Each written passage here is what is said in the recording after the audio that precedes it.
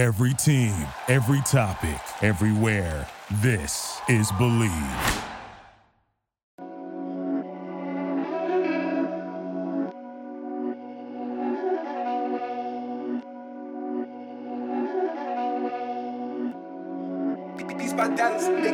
Welcome to episode number 29 of the Believe in Minnesota Football podcast presented by the Believe Podcast Networks. I'm your host, Tony Liebert, and you can follow me on Twitter at Tony Liebert and Instagram at Tony_Liebert. That is TonyLiebert. For today's episode, I will be talking about the Gophers' latest addition from the transfer portal, Harvard defensive tackle Chris Smith. I'll also touch on some recruiting news. And lastly, we had our first interview on the show. I had a terrific interview with former Minnesota punter and original holder of the year, Peter Martell. So I will close out the interview with that. And it should be another great show.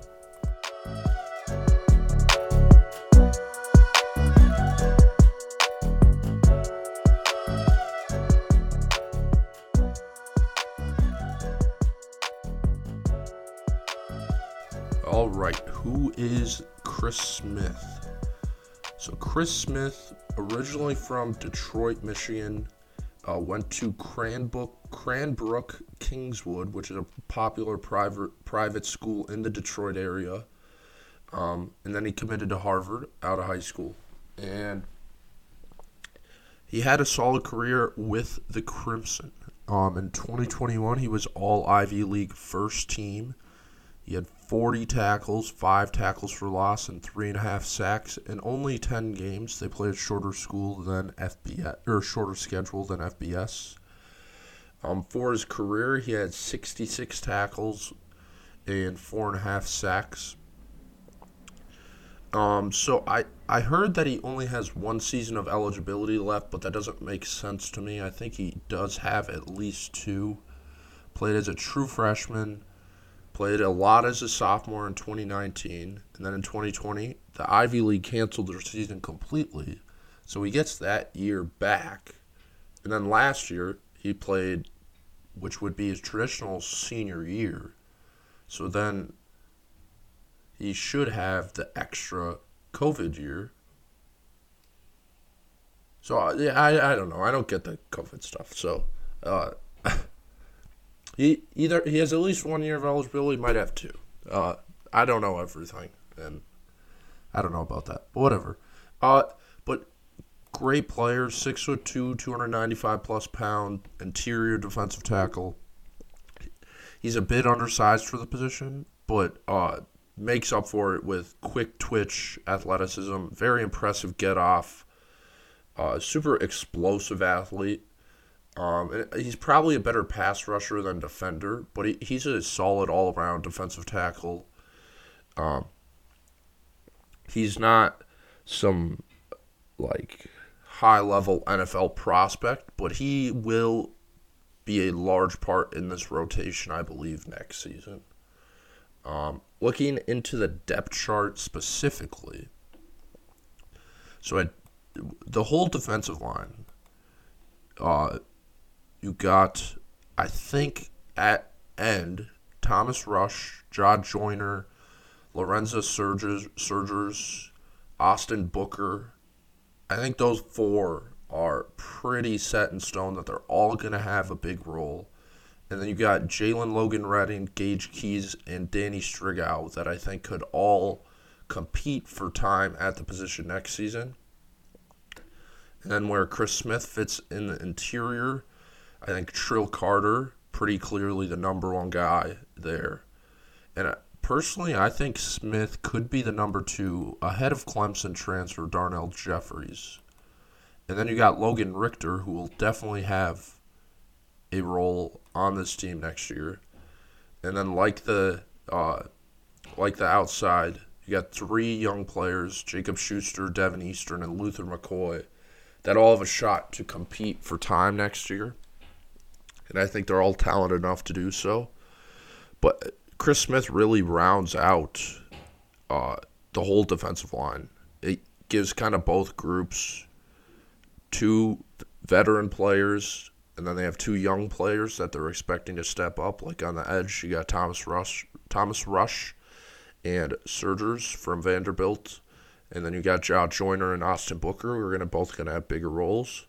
And then on the inside, you got Chris Smith and Jeffries, both transfers, and then you got Trill Carter and Richter, who are both gonna have bigger roles. So I think Smith is a big addition. It really rounds out this group, and I think it's great for first-year defensive line coach Brick Haley. He's got a lot to work with. He's got 30-plus years of coaching experience, and I think this defensive line might not have the same top-end talent as last year because Boye Mafe might go, probably will be at least a day 2 pick, and Asezi Otomiwo probably a day 3 pick. And I don't know if there's an NFL player on this group. Josh Joyner and Trill Carter, I think, have the potential to be. But Boye Mafe came into the year with serious day 1, day 2 hype for the NFL draft. So, but I think this group might have almost more depth than last year. So if players like Austin Booker and Logan Richter, if they take the next step, that is what can make this group be as good as they were last year. I think they have plenty of veteran talent with the 3 transfers they brought in that should be able to really raise the floor of this group, and I think Smith was just another cherry on top of the group. So looking at other transfers, you never can have too many defensive linemen, so they could always add another. But I personally kind of doubt that. If they add another, then you start getting guys looking at the depth chart, and they're like, well, there's 3, 4, 5 guys in front of me. So you always could have another, but I don't think they will. I think the one position that I really could see him adding a player at is linebacker. I think that's their shallowest position with talent, personally. You got Mariana Sari-Marin. I think Braylon Oliver, 2 clearly will probably be the starters next year. And then behind that, it's a lot of question marks. Cody Lindenberg, who played a little as a true freshman, he'll have a chance to be kind of the third guy in the rotation. But then you start looking at Donald Willis, Josh Awuni, and behind that, a lot of question marks. So obviously you only start 2 guys there, but if they have an injury, that's going to really hurt them. So ideally, they could add one more guy there. Always could add another defensive back. They were rumored to be connected with Northern Iowa transfer from Minneapolis North, FCS player, defensive freshman of the year in 2019. But he already committed to Nebraska. So he's off the table. But they could always go after another guy. And I think those are the 2 positions they should go after. And I think the 2 positions that they could go after. But yeah, I'm very impressed with how they've adapted to the transfer portal. It's kind of adapt or get left behind. You saw Michigan State last year really attack the transfer portal, and it really helped them turn around that program. So I think it's really good to see. Love it or not, it really helps your team when you bring in a bunch of veteran guys that know how to play Division I football. So a very good sign to see heading into next year. And then some other recruiting news, kind of what I noticed in the last week. When the Gophers start offering guys in the 2023, 2024 classes, it kind of always comes in bunches. Like they probably had about 15-ish offers within the last week of guys. Not many significant offers, but they were clearly starting to figure out who they want to go after in that class, in those 2 classes. with only one commitment for 2023. Um, but one notable offer they did have is they offered a 2022 running back. So they might not be done with that class yet. His name is Teron Kelman from Baltimore, Maryland. And notably, he plays at the same high school, St. Francis Academy, as 2022 wide receiver commit Ike White. So you never know. They could have a connection, obviously. Maybe White's doing a little recruiting. But Kelman's a 5'10 running back. Good player. He holds top offers from Georgia Tech, Boston College, and Kansas. So that's always a name to watch out for. But same old recruiting news. And the Gophers clearly are trying to start building those classes. All right, now time for a terrific interview with former Gophers punter Peter Mortel. Thanks to him for coming on the podcast, and really great listen. All right, let me now introduce a very special guest, former Gophers punter and the original holder of the year, Peter Mortel. How are you doing? Thanks, Tony. Thanks for having me, man. I appreciate it. Yeah, no problem. So I guess we'll just get right into it and kind of all the way back to your playing days, obviously. What I always find interesting is punting and kicking. No one obviously kind of grows up and wants to be, I guess, a punter in the NFL. And if I'm correct, you did play. You didn't just punt in high school; like you were a position player. When did you kind of start punting? Like, when did you realize, like, oh, I might be good at this? Yeah, so it was like I was punting all through kind of grade school as just like a secondary position. It was kind of just they needed someone to do it. Yeah. But once I was in high school, I played receiver and defensive back. And as I got towards my junior year, I quickly realized that I wasn't going to be playing those positions at the next level. I think my 5'2", 40 kind of had something to do with it. So I kind of realized that the only path I had to probably playing collegiate football was as a punter. So my junior year, I went to kicking camp.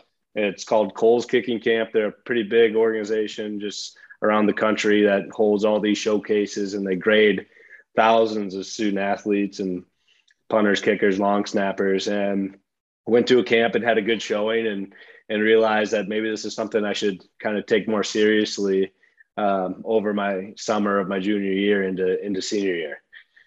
Yeah. So would you say it was kind of that, like, heading into your junior year that you kind of realized like you always punted growing up, but you're like, I might be pretty good and I could probably do this in college. Was it kind of like that time?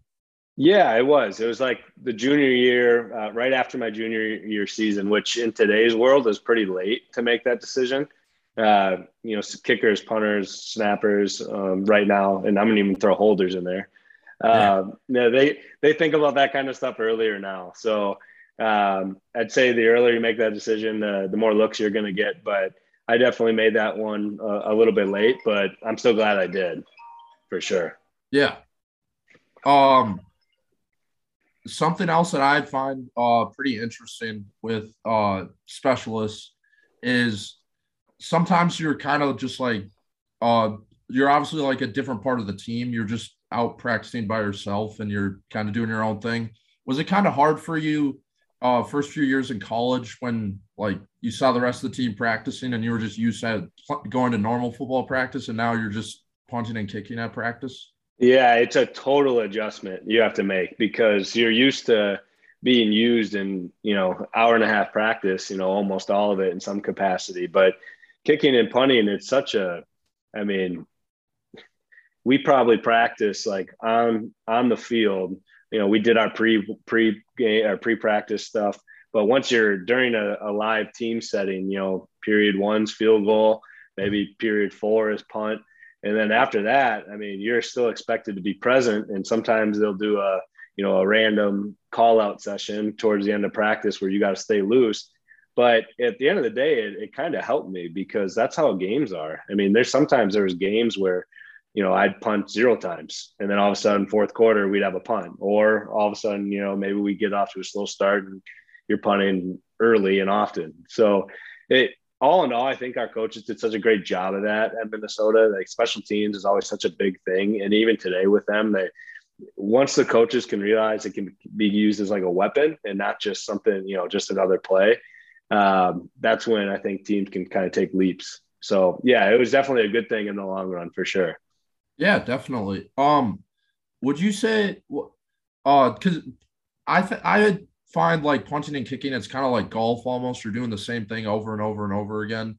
Was it like ever hard for you in college when that was all you were doing to kind of stay motivated in practice and stay like locked in mentally?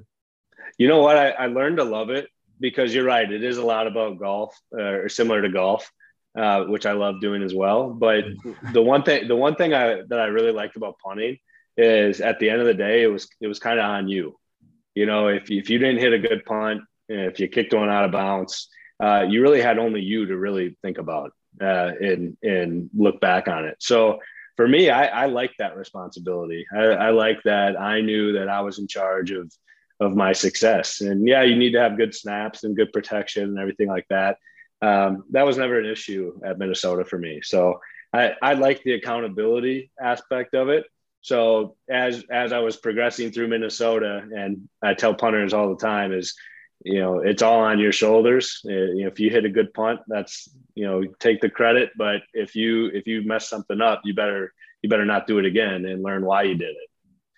Yeah. Kind of an open-ended question.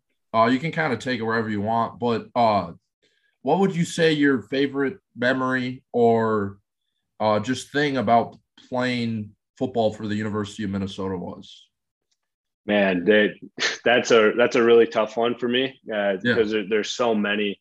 From a football perspective, growing up in the Midwest, you see all these games every Saturday at different stadiums around the conference, right? So being able to travel to Michigan, Nebraska, Ohio State, I mean, the list goes on, but being able to go to so many places is kind of just, now being out of the school for, 6 or 7 years, you think back about, well, that was really cool. And maybe you didn't really appreciate all the traveling and all the venues you got to see in the tradition of college football.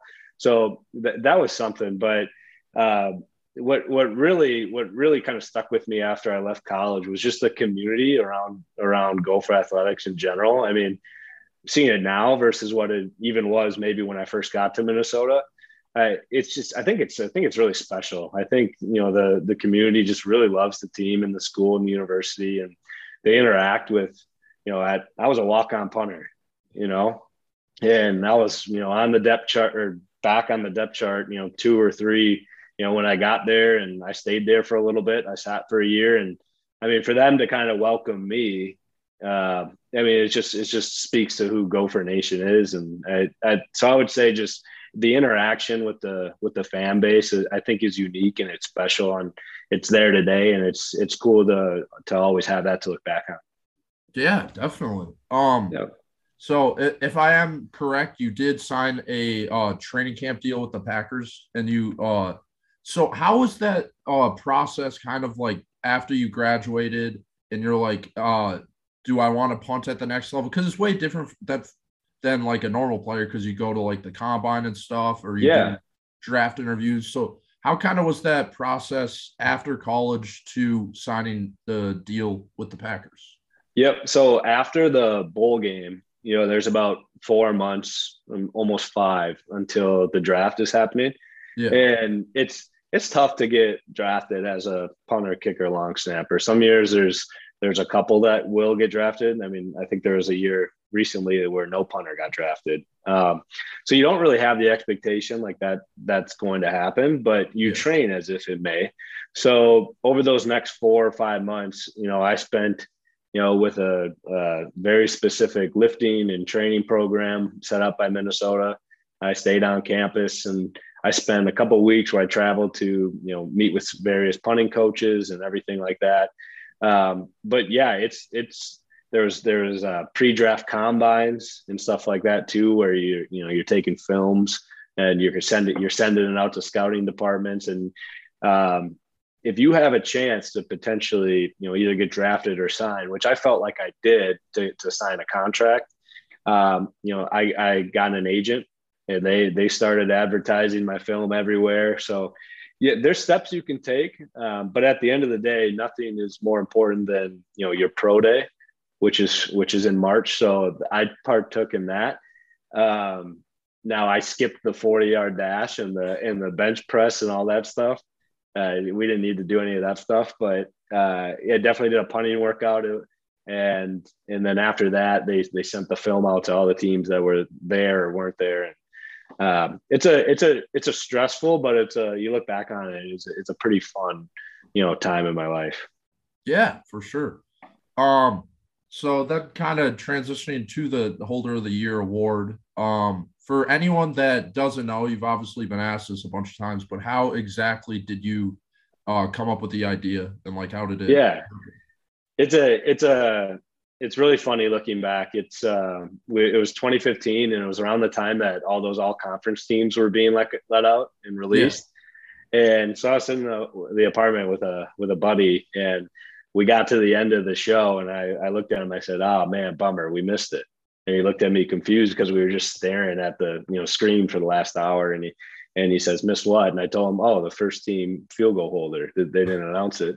And I saw his initial reaction, and he laughed, and I all of a sudden I just was like, "Oh, maybe there's something here to joke around with." Everyone who knows me around the team and the community, specifically at that point in time, they know that I like to have fun. Very serious when I was asked to, do my job on the field, but afterwards, I like to have that good balance between, seriousness and not being too tough on myself. And so instantly what I did is I messaged Travis Perry, who was in our recruiting office. I sent him a picture of me holding, and I said, "Hey, Travis, can you write Holder of the Year on this, make it look cool? And I'm just going to tweet it out." And then all of a sudden he did, and he did a great job. He probably doesn't get enough credit for what he does. He made a pretty cool graphic, and I tweeted it out with a funny caption, and that's how it was born. It kind of made the rounds on national media almost instantly. And I think a week later I made a acceptance speech video to be aired on the ESPN College Football Awards. So it's funny because it was a complete joke, and most people understood that, especially around Minneapolis. And then what was cool is it started off so funny, but we paired up with the University of Minnesota Children's Masonic Children's Hospital, and it was great. We raised $30,000 in 2 weeks, which was really cool for those patients and kids who were going to be spending Christmas in the hospital. Yeah, definitely. I remember when it all started. I thought that was the funniest thing ever. Yeah, it was fun. Yeah. It's still around. That's what's crazy. It's I never thought that, that would continue going on, and I'm glad it has, because I think that's such an underappreciated position. Everyone wants to do it until you kind of have to do it, and there's a game-winning field goal on the line and stuff like that. I always enjoy this. We had so many good athletes on our team, and I was friends with so many of them, but it was always so funny because every now and then, the coaches would bring one of them in to hold, because the obvious potential to the fake field goal game, if they could figure it out. I mean, there was quarterbacks, receivers, starting receivers, out there, and I would just always go out there and watch. And it's just so funny because it's hard to do. Unless you really know how to do it, just from catching to the whole operation. So yeah, it was cool, and we had a lot of fun with it, and it's cool that award is kind of still sticking around. Yeah. So when obviously it still exists and you're voting on guys who win every year, is it just you who picks the winner, or how does that process work? We have an anonymous committee that makes up that gives the final votes, and also we consult with previous winners. There's Holder of the Year group chats going around, so it's not just me, but at the end of the day, I'll take the final decision, and it's good. I think we had an awesome winner this year, and And there's just a lot of things that kind of go into it. But if you can execute kind of fake field goals and stuff like that, and your kicker's good, you got a good shot. Yeah, definitely. Yeah. So not to put you on the spot or anything, but you're obviously still a fan of Gophers football. And what would you say your Mount Rushmore, it could be teammates or players that you're watching now, just like top 4 favorite Gophers football players? That I've played with, or just that I'm watching? Yeah, either or, I guess. Man, you are putting me on the spot there. Yeah. I'll tell you what, my roommate, Drew Goodyear, I see quite a bit. He used to be a tight end for the Gophers. I'm still pretty close with him. He's one of my best friends. And one thing I liked so much about Drew is one time at the end of practice, Coach Kill stopped it and brought everyone up and said that he was the toughest man in college football. So I always make sure to remind him that he maybe was, but I was the toughest person in the apartment. So we always have a good laugh about that. Also really close, keeping in the tight end room, Max Williams. I'm such a fan of Max, and it's fun to be a part of the ride with having Max on the team. Just such a difference maker, and what he's been able to do at the next level. That's just been really fun to watch and follow along with Max. And then I'm gonna say my third right now. I'm very happy to have played with Devondre Campbell and see all the damage he's doing over here in Titletown. Yeah. That's fun. He's such a difference maker. It's so cool to see him getting some success and accolades for what he's been doing. I think he was named all pro last week, which is just, what an accomplishment for him, especially when he was a free agent, at the beginning of the year. And then the fourth person, I would say it's Casey O'Brien. For everything that kid has been through. I mean, what a role model. I know he's younger than me, but for how he just approaches life and his attitude about everything. Right. I mean, we can all learn from him, and I think we all will continue to learn from him for a long time. This will be the last. I'd say that's probably my Mount Rushmore of the offseason that I do weekly episodes. I think that's all I got for you today. I really appreciate shift to bi-weekly as we kind of get into the no problem, Tony. more boring parts of the offseason with not much to talk about. Fun to watch you and appreciate all your coverage. I will try to get some more interviews. I appreciate that. As we head into the rest of the offseason, probably go back to weekly episodes when we get into more of the spring, more stuff to talk about. Next episode might have 2 more interviews with some recruits for the 2022 class, some Gophers commits. But as always, I appreciate you listening. Row the boat, Sky Uma, and go Gophers.